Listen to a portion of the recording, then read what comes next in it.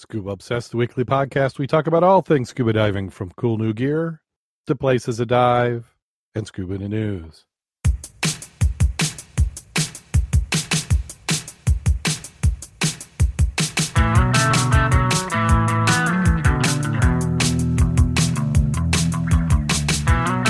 Scuba Obsessed episode 415 is recorded live August 1st, 2019.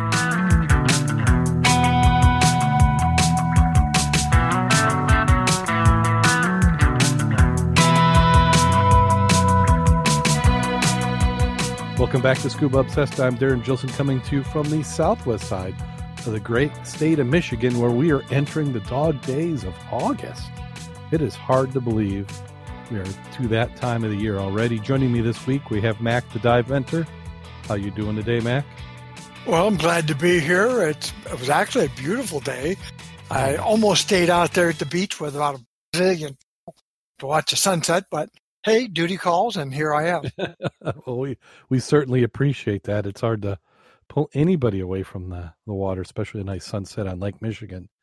You know, here on I've heard it's called the third coast or the sunset coast of Michigan. So it's a beautiful weather. And we've been pretty fortunate. We've had some hot, sticky summer weather, but on average, it's been pretty nice. We actually turned the air conditioners off yesterday evening, which it's always nice to be able to do that. I've had a couple of evenings, and if you're out there with a bike, it sure comes in handy to have had a sweatshirt. Yeah, I can get a little nippy there at some points. A little breezy. Yes. Well, we'd like to thank everybody who's in the chat room. We have Derek and Christopher so far have shown up. We'll have a few more as the evening goes on.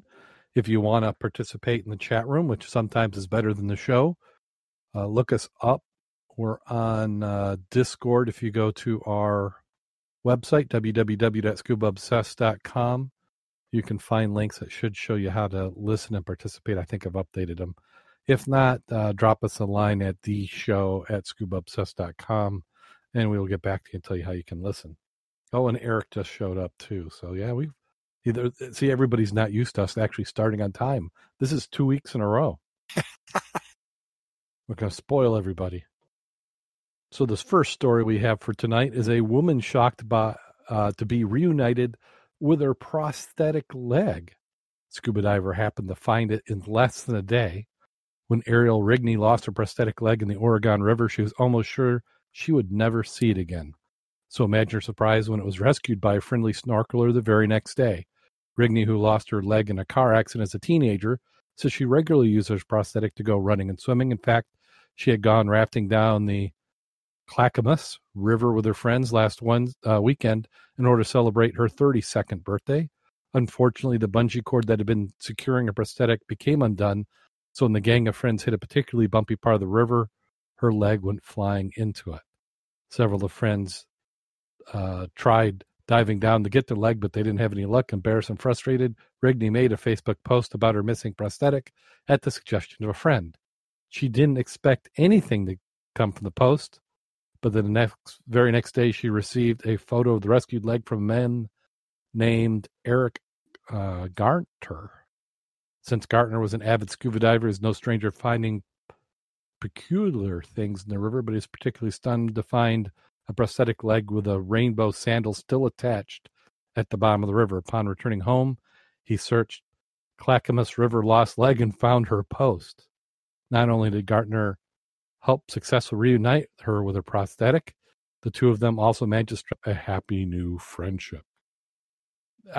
What are the odds of that you would be in the right part of the river in less than 24 hours without somebody prompting you and come across the leg? I do know that Sir Larry, when they go up north and do their rafting / kayaking / tubing down a large section of river, if you were to dive, you would never have to buy beer. Really? He said, well, people have it in coolers and towing it behind, and they get lost, they come undone, and he says, hey, and it's already cold when you bring it up. So I reckon you could find a leg too, but that would be awesome. I would want a photo of that. Well, but the thing of the beer, I mean, that I'm not so much that somebody eventually found it, but the fact that they found it so quickly and weren't even looking specifically for it. Yep. So that's just the thing with odds. Now, I'm betting that he's probably a regular on this section of river for just this type of thing. Not necessarily he's expecting to find a leg, but sunglasses, wallets, all sorts of things are probably routinely going lost. Especially if it's a bumpy part, like she said. Yeah. You got the rapids, and you just head up just a little bit down below where everything starts to settle down, and you probably have some pretty good pickings. I do know at Silver Beach, where all the boats park. Yeah. On the right-hand side near the docks or near the pier, that's your best place to get quality sunglasses. Seriously. You need to grab me a few. I could use a pair. Mine are getting kind of dated. I think the glasses I'm wearing I bought to go to Cancun like 15 years ago. So it shows you how much I'm concerned about being in style. I know this is off topic real quick. Uh-huh. Did you see the article in the paper about a guy found several buckets full of golf balls out there in the lake? And they were saying, oh, my God, can you imagine golf balls in the lake? And what they found out was there's a golf course nearby, and it's on the bluffs like what we have ours. And on one of the holes, there's a big sign, if you got a junk ball, you want to see how far you can hit it out in the lake. Oh, really? Oh, yeah. So they brought a big thing about polluting the lake with golf balls, blah, blah, blah. And the guy was out there, and he got tons of them. But we don't have any necessarily cliffs to shoot off, No. And we're still finding them. I mean, I got a bunch off the Havana last week. Yeah, well, I think there's also people who will drive off a boat. They used to be a common pastime. That's true, but that's got to be a pretty good-sized boat. Well, I mean, just enough to where you can swing. I mean, you could do, yeah. I mean, you're probably in the, I'd have to say 40-plus range. Yeah, more than I'm going to be on. Yeah. And I'm trying to remember. I think there was some of the larger cruise lines that actually had a driving range over the water. Yeah, I've seen those. Yeah. But probably not now. Somebody's going to call them out on it. Unless they're biodegradable and they feed the fish at the same time. I guess somebody could come up with a biodegradable version. Yeah, or make ice golf balls, and that way they... Oh, yeah. There you go. Hey, if it's golf related, I heard somebody say, yeah, even a bad idea in golf will make you $1 million. Well, this is one that kind of almost like a follow-up. This one's out of Alabama. Alabama's filed an admiralty claim for the Clotilda, 86-foot schooner that carried 109 enslaved Africans to the Alabama coast in July of 1860, more than 50 years after the nation banned the import of slaves. After the 4-month voyage, where one African died, the ship's owner towed the Clotilda up the Spanish River, scuttled it, and burned it near 12 Mile Island on the east bank of the river in an effort to obscure his actions. In exerting the admiralty claim over the ship, it is believed that the Clotilda, the Admiral Historical Commission said in the following protocol, used to preserve other historic shipwrecks, such as the Titanic, interference with ongoing operations and or future endeavors would substantially and irreparably harm efforts to document, protect, and preserve the shipwreck schooner Clotilda, would be harmful to the public's interest in this historically significant vessel, as well as create significant hazard to the safe and successful operations at the shipwreck site, according to a 9-page complaint filed Friday in Mobile federal court. In May, the commission announced it discovered the remains of the Clotilda, according to a redacted report with blacked out portions describing the exact location of the wreck, which you can see probably on Google. The Clotilda rests in the ship graveyard under about 5 feet of cloudy water. Attorney John Kavanaugh Jr.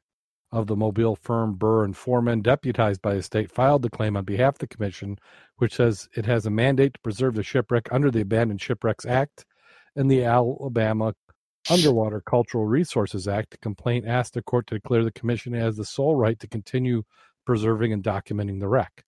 The commission also wants the court to have third-party interference be temporarily and permanently enjoined, including over items that may have been taken from the wreck already.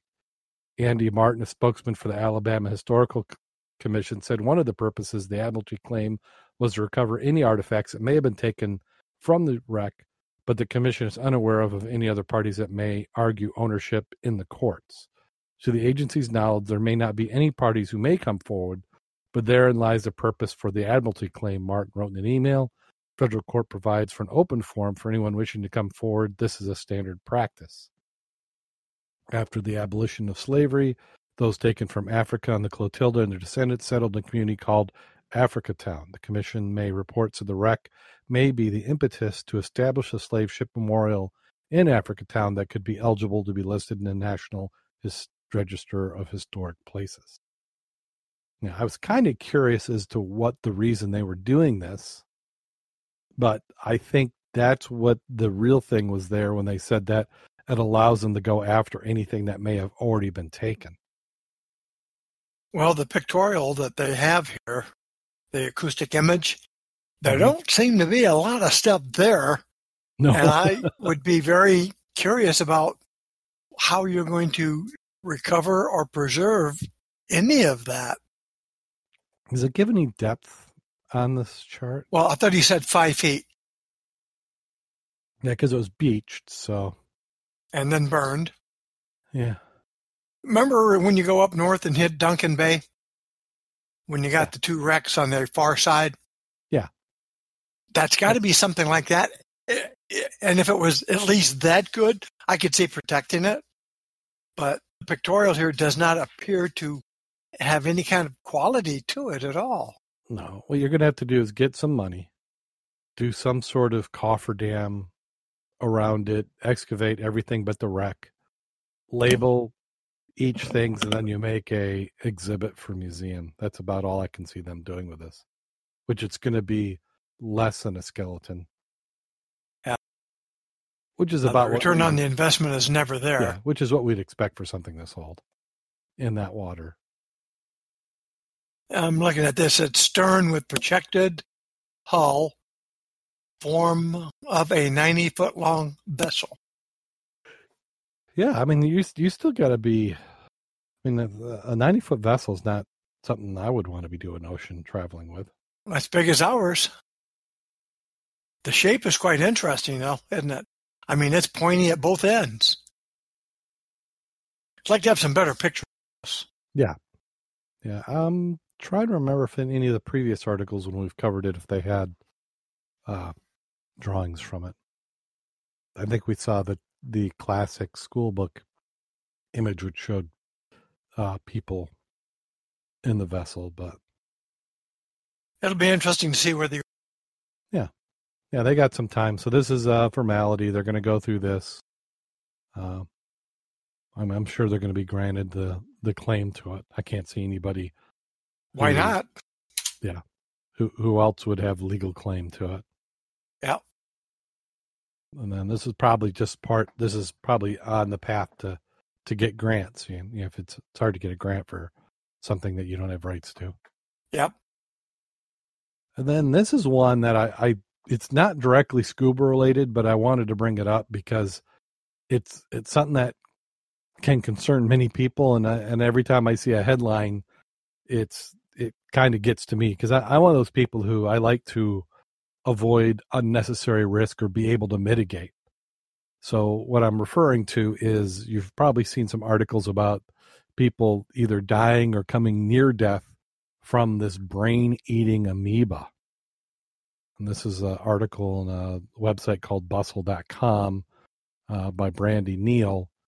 And they say, in summertime, it means fun, friends, frightening headlines about things that sound like stories straight out of The Walking Dead.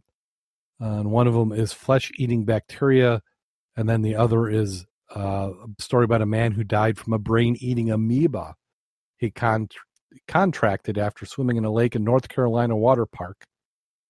While the mere existence of both of these parasites is enough to make you not want to go in the water again, the author wonders how worried you should be. The Carolina Department of Health and Human Services released a statement stating that the man became ill after contracting an illness of Naegleria fowleri, an amoeba found in warm fresh water, and I could only pronounce that because I looked it up ahead of time. And it wasn't easy.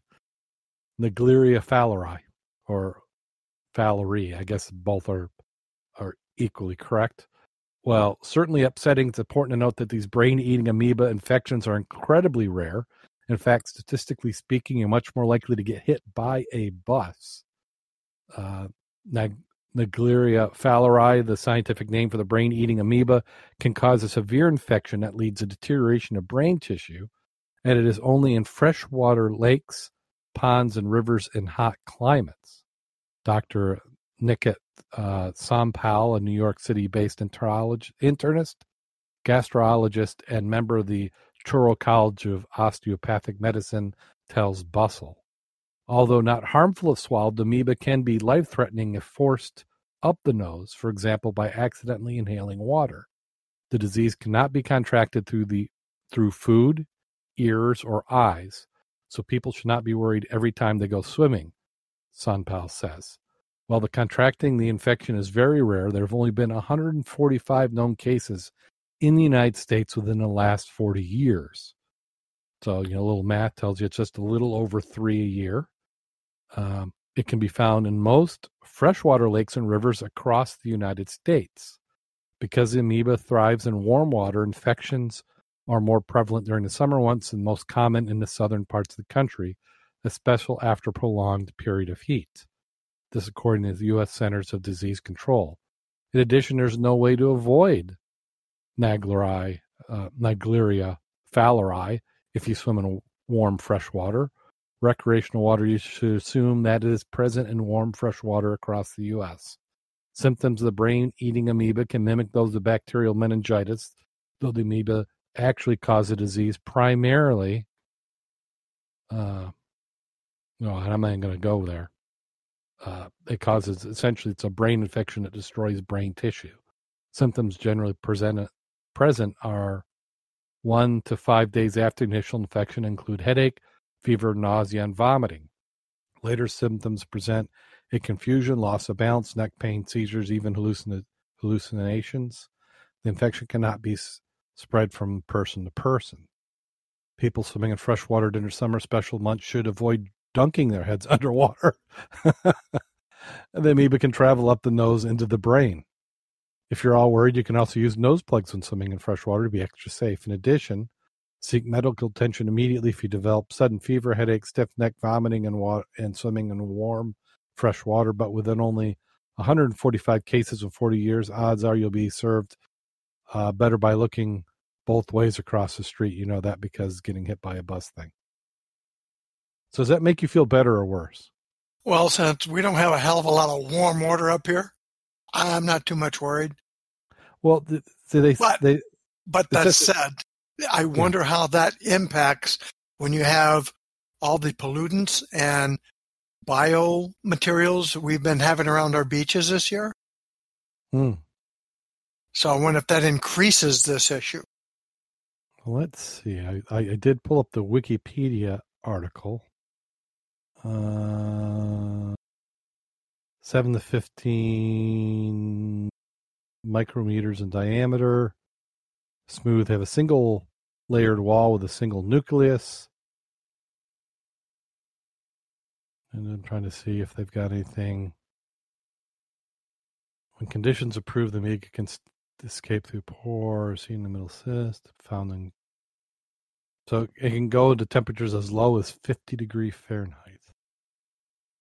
Well, that would still get us too, then. Yep, the reproductive stage of the protozoan organism, which transforms near 25 degrees Celsius or 77 degrees, and grows best at 107 or 106.7 Fahrenheit or 42 degrees Celsius. So I'm going to say Michigan is not really the best place for it.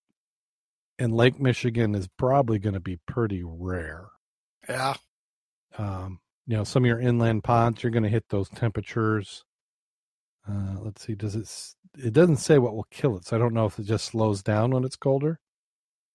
Well, it says it is free living, meaning that it normally lives in fresh water and soil, consuming organic matter and bacteria. Well, too bad it doesn't have a little sign with it so you can tell when it's bad and that's good, I suppose.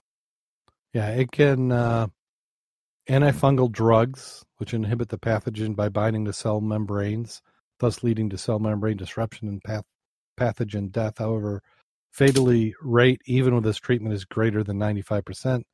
New treatments are being sought. So, I mean, you got to figure 3 in the whole United States, and you've got all that, Louisiana, Florida, Alabama, Georgia, Kentucky, all these places with where this can happen, and people in it all the time, and you only get 3 cases. So, I mean, there's a lot of other bugs that are going to be much more dangerous than this. Yeah.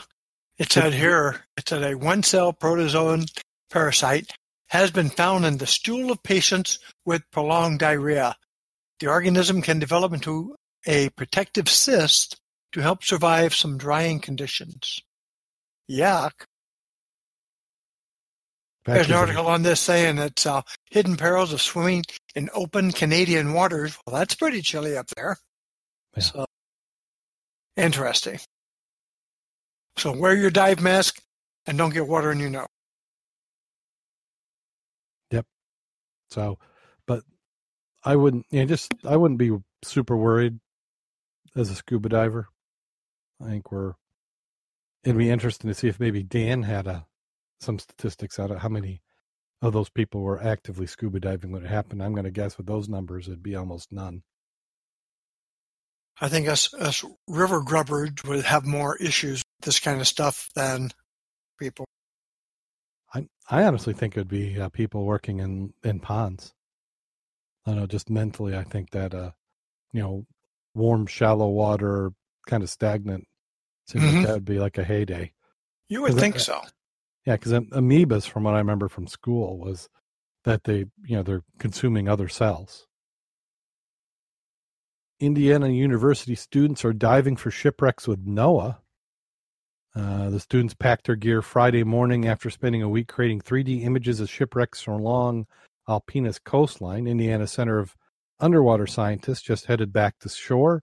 Divers have spent part of their summer semester working at the National Marine Sanctuary. The high-tech equipment being used for the ongoing project to help NOAA uncover changes in the shipwreck Shamrock. It's buried at the mouth of the Thunder Bay. When we were in the water, we were collecting images for the 3-dimensional model, said Christian Hawley, a laboratory coordinator for Indiana University. Those actually take thousands of images, so we're working with 2 GoPros mounted on a bar, and we have those GoPros set to take pictures every 2 seconds, and we're just swimming over the wreck. The divers will later download their footage, create 3-dimensional images. The research will give the public a detailed view of the shipwrecks and help scientists figure out how to maintain them. I'm an underwater archaeologist, said Howley. I just think shipwrecks are awesome in general, so the opportunity to be able to see all these different shipwrecks is really great for me. I'm also an educator, so I love to be able to bring the students out here to be able to see them develop their scientific skills. So that's right here in our own backyard then. In both places. I mean, Indiana University is not far. They have a campus in South Bend. Where's their main? Bloomington. Yeah. When they said they buried at the mouth of Thunder Bay, I didn't look that up. I meant to look up the shipwreck to see how deep it was, to see if they go up there, maybe they'd come down to us and use that sophisticated equipment on a perhaps shallower wreck. Mm-hmm. Yeah, I think we could give them a couple wrecks we'd like some help with. And they don't have to travel so far. And then you could also do it probably in some other semesters. Right. That was Shamrock, right? That was a ship? Yeah. It's a 145-foot ship. It looks pretty shallow. I'm looking at part of the pictures now. I'm looking to see what it was a 3-mast schooner barge converted to a tow barge, and it does not tell me the darn depth. But I'm looking at the pictures and looking at the visibility and the light. Doesn't look too deep. Yeah, I'm looking at them at the beginning of the video on the boat, and I'm not seeing any exotic equipment or gear. Pretty much single tank dives. So I'm going to guess they're in the and also like you said, if that image at the top of the article is from that wreck, I'm going to say 50 feet. How about 11? Found it. 11. It's 11 11 feet. Yeah, I mean that would yeah, certainly. But the engine's on it. That's interesting. Yeah, there's a lot of algae on it. I'm kind of surprised, but I mean at that depth, that you'd almost think it'd be more. So, I'm looking at the one picture. I don't see much. I see a little algae, but I don't see clumps and clumps of zebra mussels. No. I don't either. I don't think they get a lot up in that section. Did you look at the National Marine Sanctuary photos? I just put it on the site, Thunder Bay. See, click on that, see if that comes up for you quickly. 11 feet. There's a lot of wreck there for 11 feet. Lots of parts and pieces. No, it's loading now for me. Description. The Shamrock was built as a schooner barge, the John W. Hannaford, and reconstructed as a steam lumber carrier in 1904. It was bound for Midland, Ontario to Toledo with a cargo of lath when it encountered a furious gale in the open lake. The ship sprung a leak and became waterlogged, but the lath cargo kept it afloat until it was beached at Black River, Michigan. The abandoned vessel was later towed to Alpena by the steamer City of Holland and left a short distance from the mouth of the Thunder Bay River. The machinery was later removed, but many interesting structures can be seen on the wreck. Yeah, that looks like a great first-time dive, too. I'd be a good snorkeler. Yeah, you could even do that. I wonder what that object with the chain on is off to the photo to the right, bottom right. I wonder if that was part of the wreck or is that some sort of marker? I don't know. It's interesting, though. Because it could almost be like a weight, that you had it buoyed. Yeah. But you wouldn't be able to hold a lot to it. But yeah, that's pretty cool. And I think Kevin was just up there in Alpena, wasn't he? I think so. He posted some pictures the other day. He also, do you see that metal lifeboat he found or relocated? I saw him mention it, but I couldn't see what it was he was referring to in the photo I looked at. I couldn't see anything. Mm-hmm. And that was in Gull, wasn't it? Yes, it is. Yeah. Was it in the bottom? I mean, was it underwater he found it? Yes. Mm-hmm. Oh. Yeah, I have no idea. I hadn't heard of one there. Yeah, if you go to the southern end, back where we used to have the old turkey hunt back in the day, there is a lot of wood and vessels and train wheels and all sorts of stuff in that big bay area. Yeah, I dove that once with Bob and Kurt. We went there, and that is, I mean, part of the when we go is when it's late in the year, almost November, and there's just something about diving in dark water that time of the year. It's just kind of a little bit spooky. And there was some large, and these were very large stumps, or they're probably somebody had them in their yard near the river and just topped the tree, and you could still see the cables and chains. So somebody spent a lot of effort getting them into the water, but they sank and went to the bottom. Yeah. And then there was one steamship, I think. When we say steamship, it was more of a steam canoe, mentally, maybe about 30 feet long, but the width of it wasn't much more than 5 feet, at least from what I could see. And that's in Gull Lake. Little squirrel moment there. And then Noah is also researching 2 unexplored shipwrecks in the Gulf of Mexico.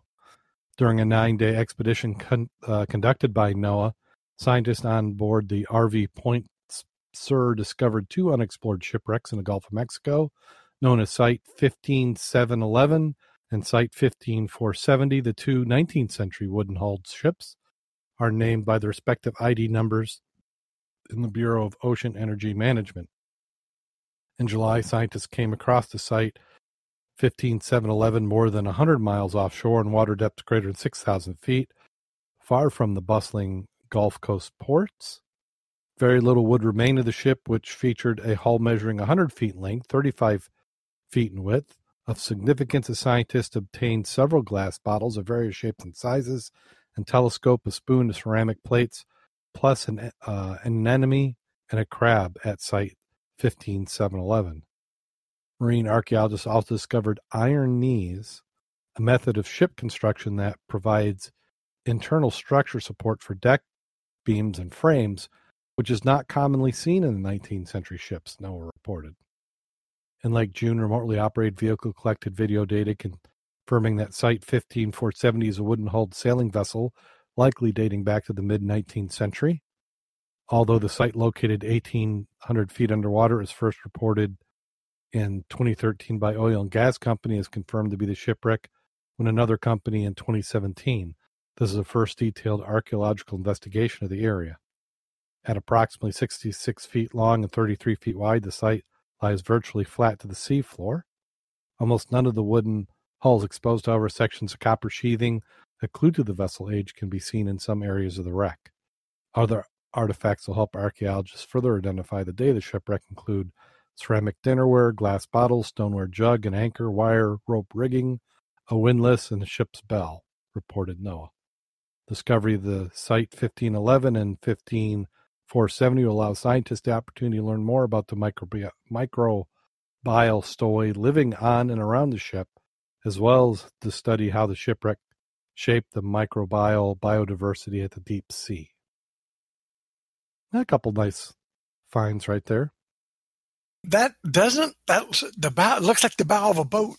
More of a not a big ship though. Looks like a boat. Yeah.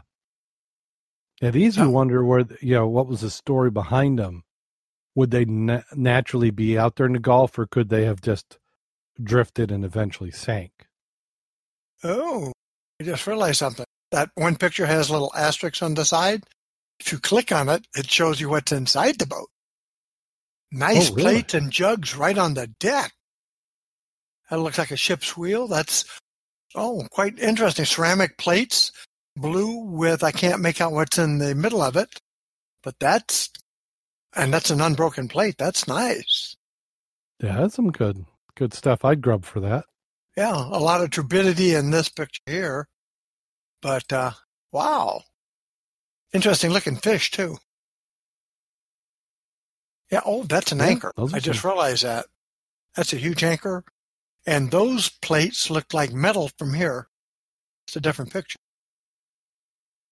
Well, that is a nice size. They do have a sheen to them. Yeah. But that wouldn't have been unusual. I don't think metal plates were necessarily uncommon, like a pewter plate. Picture 11 or image 11. I don't know what that is, but it is very interesting. Let's see. Looks like the intake carburetor for a nice Harley Davidson there. It does. It does. It says that is a stern post. Really? With a rudder attached. I just posted that into the site also. Doesn't, but it looks like an open section at the top. I don't know how that can be a stern post.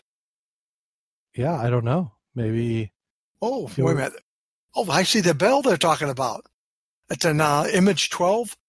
It's green. Oh, yeah, I looked at that and I almost thought it was a plate at first. Wow. Yeah, that's to the left of that fish. This makes for great radio, but you'll have to click on the show notes. Well, yeah, and we did put it for the guys that are here now. I mean, how many of us are going to be at 1,200 feet and 6,000 feet? Not too much. No, but the pictures make a difference. Yeah, the deco at that depth is a little rough.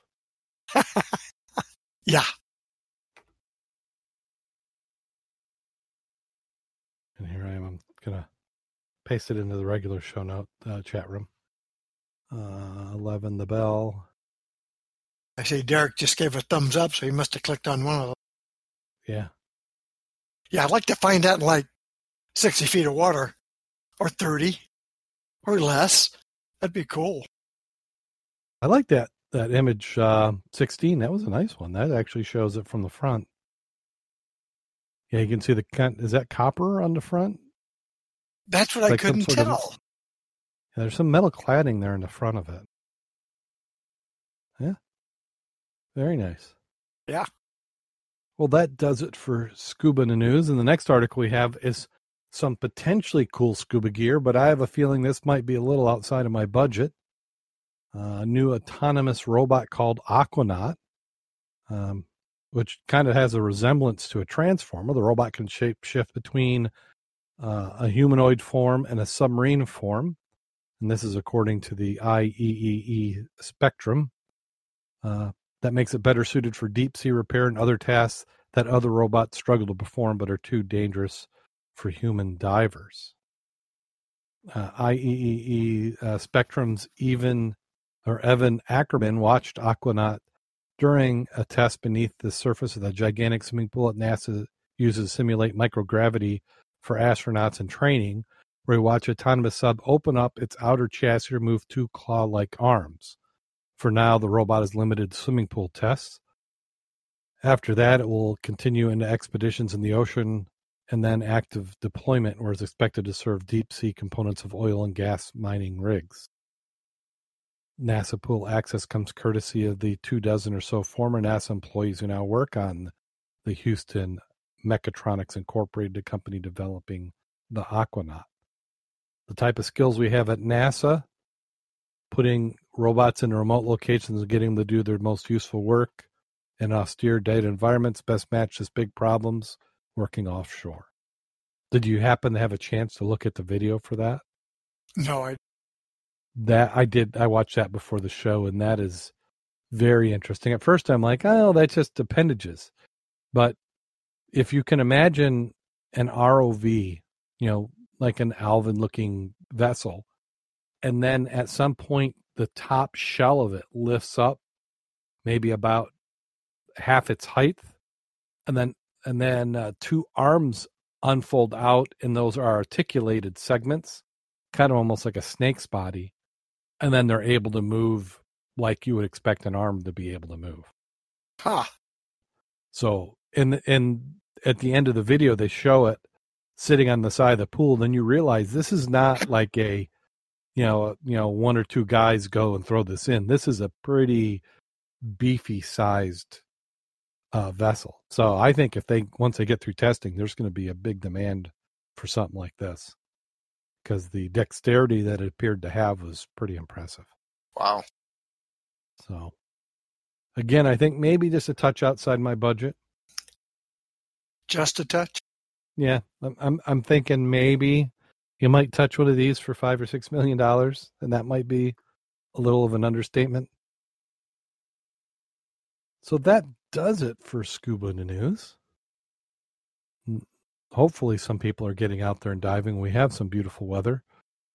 I had the opportunity this last weekend, but I didn't take up on it. Too much home projects for me to get done.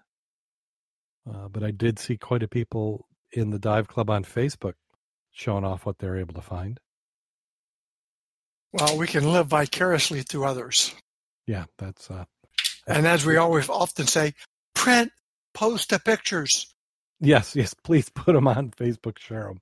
Yeah, and you always want to know, how deep were you, what kind of visibility, and how cold was the water. Yeah. And we always know you went for beer and hamburgers after. Yeah, that's a given. So I understand that there's probably somebody, as we're recording this show, out diving. I think that you said there was some on Havana. Yes, they were going to go out today, and I think they were going to try to plumb that one section that Jim was at last week, which could be part of the decking that got blown off and is off away from the major part of the wreck that we're normally familiar with. They didn't have prods last time, But they did drop down into that section that looked like just straight sand. But again, without the prods, it's really hard to tell. Yeah. Just a little gentle prodding, and they might be able to figure out if there's something down there or not. Take some coat hangers, break those ends off, and start prodding the sand. I'm looking on Facebook. I'm not seeing that anybody posted anything yet, so they're probably still partaking of some post-dive activities. Refreshments, yes. Well, I got back around 8:45, and they had just been out there a while, so I figured it was dark when they got back up. And I did post earlier in the day the buoy results for both Bridgman and for South Haven, so you'd have a good idea of what the water temp was and lake conditions. I think you had one, maybe 1.5 foot wave action occasional. I didn't see very little whitecaps out there today or this evening. But a beautiful sunset. Yes. Very nice. We chatted a little bit before the podcast, but I couldn't remember if we had mentioned anything because in those who are posting, I'm seeing people diving all over the world. In fact, Rich Sinowick from Divers Incorporated and Divers Sync is over there in Iceland, diving some beautiful water there. So I'm equally jealous of his diving. So do we know of anything going on this weekend? Is there going to be anybody getting in? I mean, I'd have to imagine this time of year, just about every day. I intend to get wet this weekend, be at Paw Paw or river. I really want to get into the river, so I'm hoping I've got at least 4 or 5 foot viz, and no more rain. That would be nice. So hopefully next week I can say what the river was like, because that's cut down on the rain, just kind of a little ease. Even though I think the farmers might want it right now. I did see about a week ago somebody turned the sprinklers on, but then we got some rain not too long after it. Well, my yard's toast, so I really should have started watering it already. But 3-4 inches down in my yard is sand. Oh so yeah. Whatever it just goes in, it's gone. Yeah. Mine. The one of the positive effects of not mowing it for quite a while is that it tends to the longer you let it stay, the better it's able to handle some of these drought or drier conditions. Well, do you have a dive safety story of the week? Well, I've got an interesting one from Dan, and I'll just go through it for you, and we can figure out what they think. Exhausted, breathless, and coughing up fluid. Out-of-breath diver coughed up frothy liquid on a liveaboard vacation. This was the second day of diving from a liveaboard dive boat, following 5 dives the previous day. The water temperature was around 80 degrees Fahrenheit, and there was a strong current. I am an instructor with over 800 log dives, and I was diving with a 68-year-old woman who was open water certified. She'd been out of the water a few years, but did go on a refresher dive prior to this trip. She was also not very active or physically fit. During the first dive of the day to 60 feet of water, 60 or 18 meters, she signaled something wrong. Later she said she felt exhausted, so we started to ascend, separate from the group. We made a 3-minute safety stop, and she attempted to bolt to the surface, so I tried to slow her ascent. Upon reaching the surface, she sped out her regulator, flopped into her back, exhausted, so I towed her back to the skiff. When the captain and I positioned her upright in the water to pull her into the boat, she coughed up about a cup to a cup and a half of clear liquid and foam. After resting on the boat for 4 or 5 hours, she indicated she wanted to dive again. We picked a calmer dive site with less current. Towards the end of this second dive to around 60 feet, she looked panicked, signaling to ascend. I again tried to slow her ascent, and we did not do a safety stop. Upon reaching the surface, she again flopped her in her back, exhausted, and kept the regulator in her mouth. I towed her back to the skip, and during the ride back to the boat, she seemed unconscious, but would respond when I asked her to. When back on the boat, the crew administered oxygen, and she began a constant gulping motion. After 15 to 20 minutes of this gulping on oxygen, she was removed from the oxygen, moved into an air-conditioned room, and the oxygen administration was resumed.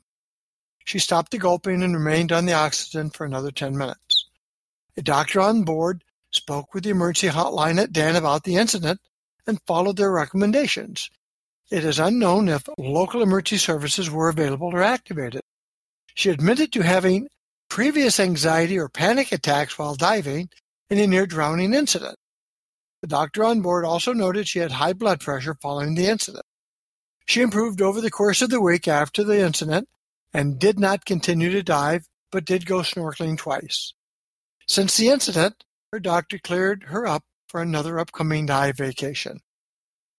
Comments.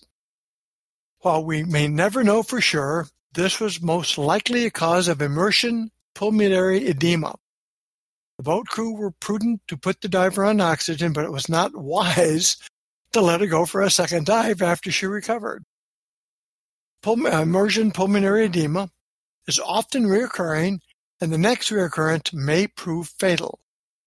After an episode of IPE dives, one should not return to diving before undergoing a thorough medical examination. After the second occurrence, the boat crew did recall the other dives, contacted Dan, and reportedly followed Dan's instructions. IPE may also occur in healthy and young people, swimmers, triathlon athletes, Navy combat divers, but it also occurs in older people with or without an identifying underlying medical condition. Hypertension is one of the predisposing conditions.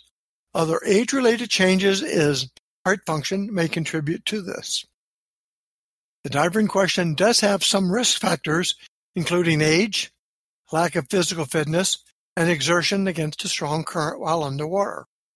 Hypertension is also a risk factor for pulmonary edema, but while the diver did display hypertension following the incident, she had no history of it and was not on any medication because of it.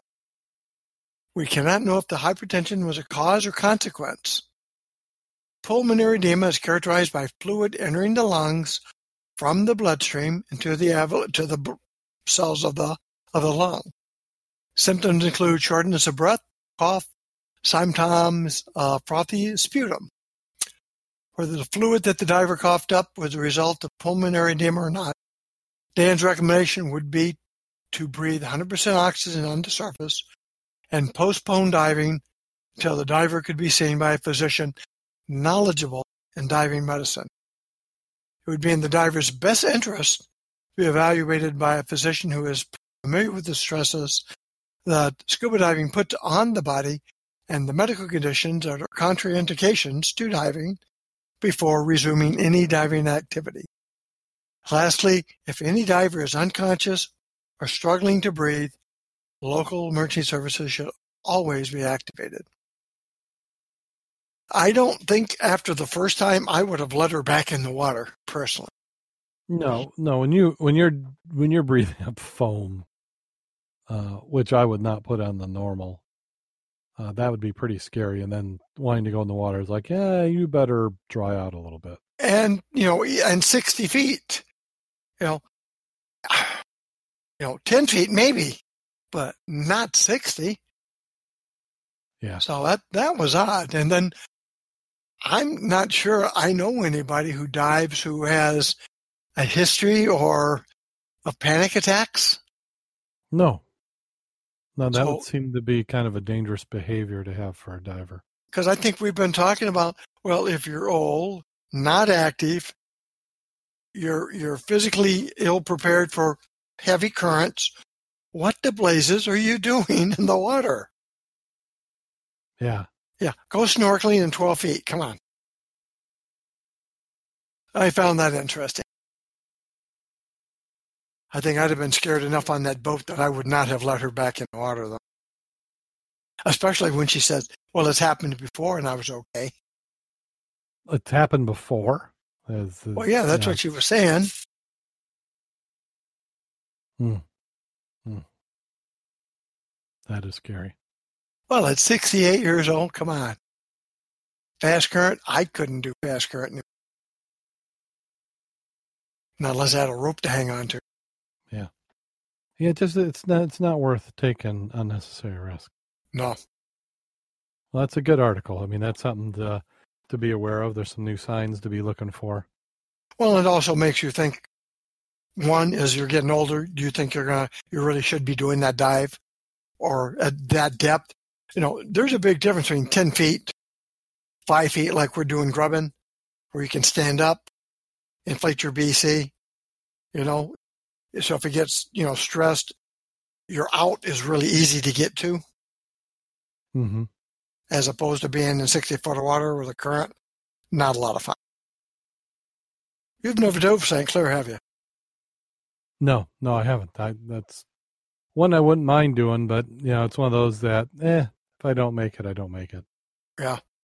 I mean, that's the one that when you're down, you follow the line to the wreck, you got on it, and when you put your head around the wreck back into the stream, if you didn't hold onto your mask, it would rip it off. Or it would give you a free flow because the water is so forceful against your purge button. That's when you don't want to be in a place you can't get out of the current, and you're glad you have a hand pull me back up to safety type. Yeah. Well, I don't know. I think we're getting to that time of the show. You have anything you want to plug before we head out of here? Nope. I think everybody who plans on going to the Mud Club picnic has pretty much let me know. That'll be basically not this weekend, but 17th, so 3 weekends. It'll be interesting to see if we're going to have a nice river dive or if we're just going to wind up having a drift dive, which would still be fun, or a kayak. I would not mind doing a drift dive if we got more than 3 feet of visibility. Yeah. Well, if you are enjoying the show, which we hope you are, we could certainly appreciate your support. If you're interested, you can head on to the website, www.scubaobsessed.com. Click on over to our Patreon link. Any amount is certainly appreciated, but $3 or more gets you early access to the show notes.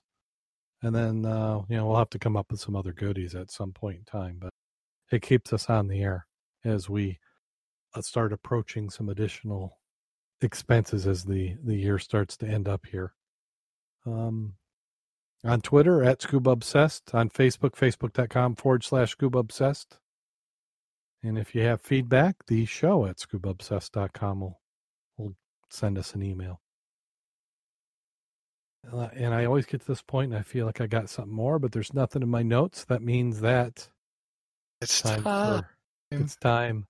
And I think I'm going to have like a triple play this week because it's going to take 3 bad to equal really bad, or is it 3 kind of bad? But so here we go. Walking past a veterinary clinic, a clinic, a woman noticed a small boy and his dog waiting outside. "Are you here to see Dr. Meyer?" she asked. "Yes," said the boy.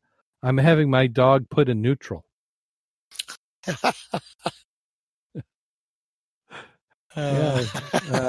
think you maybe heard that one. Yeah, that's one way to put it. Yeah.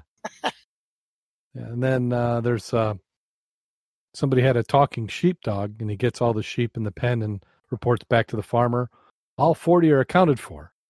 "But I only have 36, says the farmer. "I know," says the sheepdog, "but I rounded them up." Yeah. And just so somebody can't say that we're ignoring the cats, there was once a goodness. There was once a princess that lived alone in the castle with her cat. Being her only companion, she loved the cat very much. Little did she know the cat was actually a handsome prince that had been cursed to live his life as a feline. Seeing how much the princess loved the cat, the witch that cursed him turned him back into a handsome prince so he could spend the rest of his life with the princess.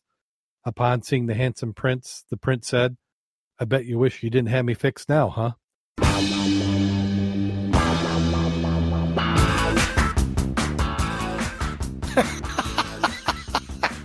That's good. I like that one.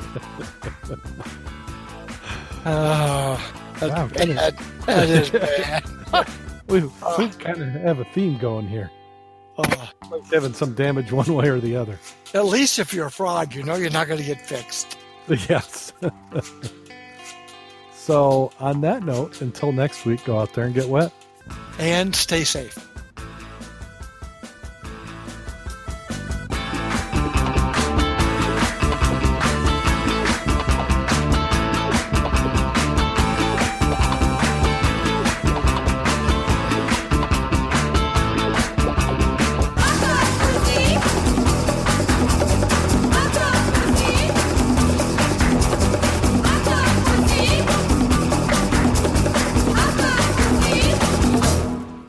That's going to get down to just about 55 minutes. Wow. Aaron, that's great. Get into that 1 hour where everybody